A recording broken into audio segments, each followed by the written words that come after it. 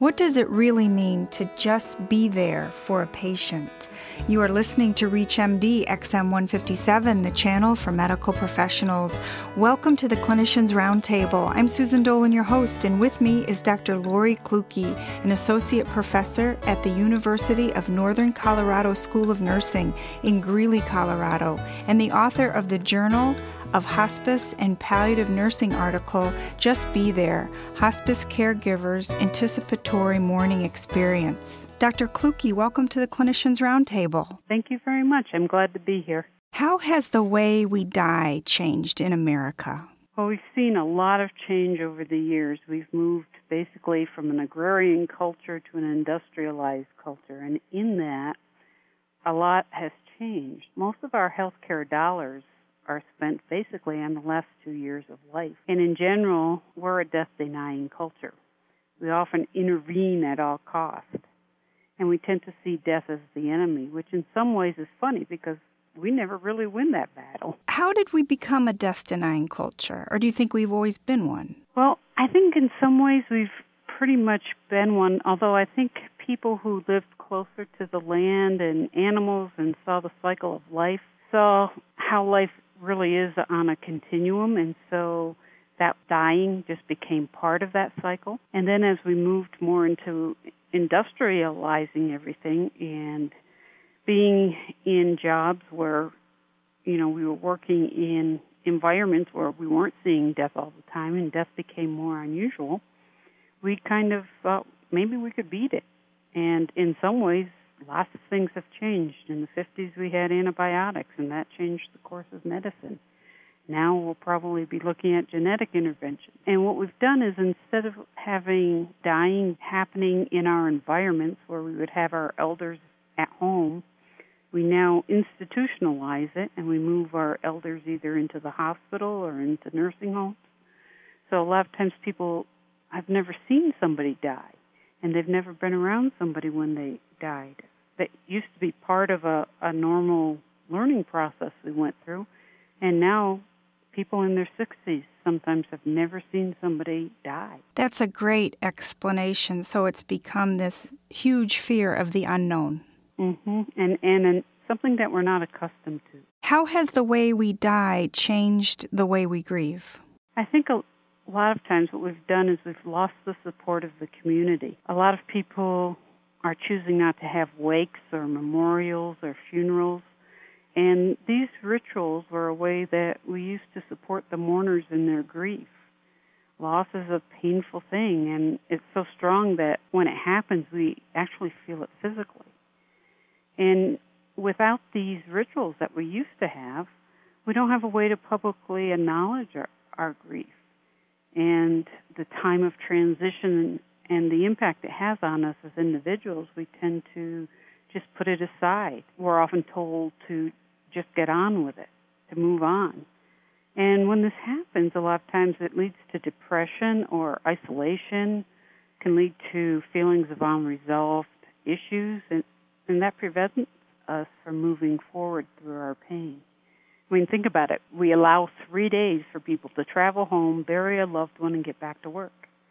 And we don't really like to admit the pain we feel when we lose somebody close. Not having time to grieve somebody and having somebody to support us through our grief or acknowledge the loss tends to leave us with either unresolved or disenfranchised grief. And that can lead to physical illness because it leaves a chronic stress problem with us. Describe your anticipatory mourning research. What I did was a qualitative phenomenological study, and what I did was go to people who I describe as the experts, the people who lived through this phenomena, and ask them what the experience was like for them.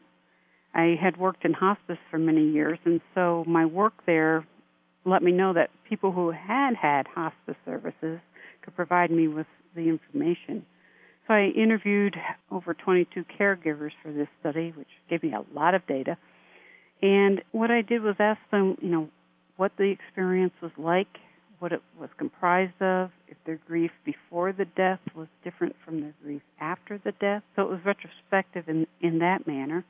And everybody described for me that there was a difference between what they felt before and what they felt afterwards. So it pretty much confirmed for me that there is this phenomena of anticipatory mourning and anticipatory grief. What did you discover was the most helpful during this period? What I found really fascinating is that of all the people that I interviewed, every single one of them said that being there was clearly the most important thing for them.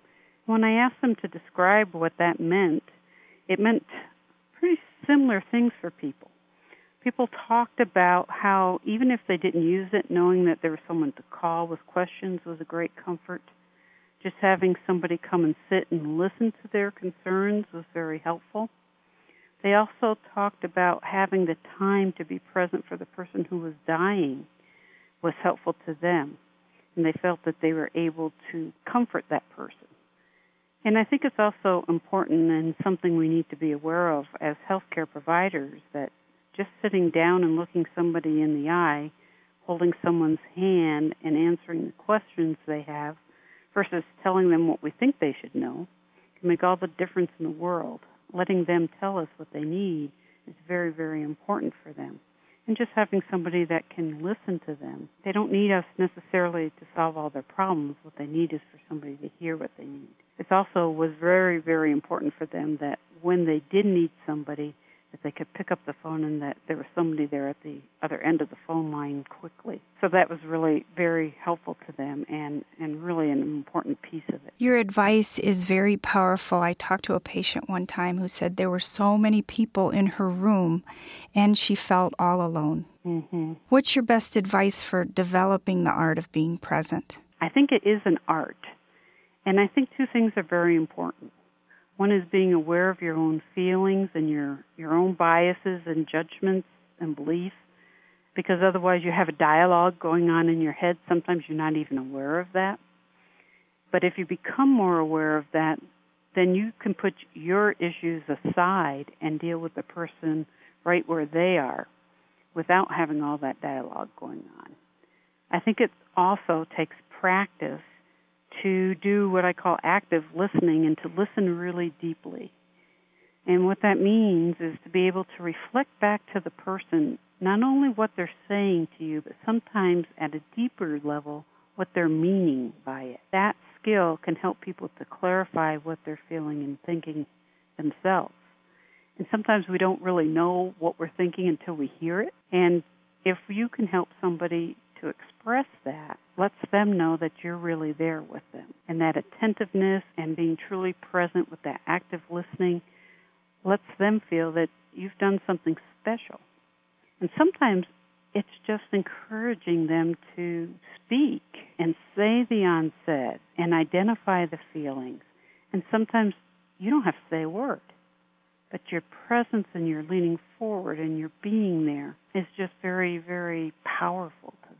If you're just joining us, you're listening to the Clinicians Roundtable on ReachMD XM 157, the channel for medical professionals. I'm Susan Dolan, your host, and joining me is Dr. Lori Kluge, an associate professor at Northern University Colorado School of Nursing in Greeley, Colorado, and the author of the Journal of Hospice and Palliative Nursing article, Just Be There, Hospice Caregivers' Anticipatory Mourning Experience. Dr. Kluge, what were your findings related to hospice? Well, actually, I've done a subsequent study with people who didn't receive hospice services, basically because I wanted to see if there was a difference. And what I found was just astounding. I found that people who had not had hospice services felt that they did not have hope, whereas the people who had hospice services felt they had hope. And it wasn't hope that they would elude death, but maybe hope for a transition without suffering. And this is an area that I think still needs further research. It was just something that came out in my findings after doing the two studies, and it's not conclusive, but I found it very surprising, especially since when I talk to people about why they don't access hospice services, they oftentimes tell me it's because for them that's losing hope. And yet the people who did receive hospice services felt that they had hope. So I think that will be a real interesting area of future study. And those studies are planned? Some of them are, and now that I'm teaching, it sometimes gets difficult to get all the research done that I'd like to do. Well, intuitively, that validates what hospice professionals have said since hospice began. Hospice is all about hope. Absolutely. And yet that's oftentimes what I hear from people when they aren't using hospice services or when they refuse hospice services. So I think that there's some education that still needs to be out there. And there has to be a way that we can help people to understand that hospice helps people transition and it doesn't take hope away. And that's a piece I think that people are still so very much afraid of. I'm Susan Dolan. You've been listening to the Clinicians Roundtable on ReachMD XM 157, the channel for medical professionals.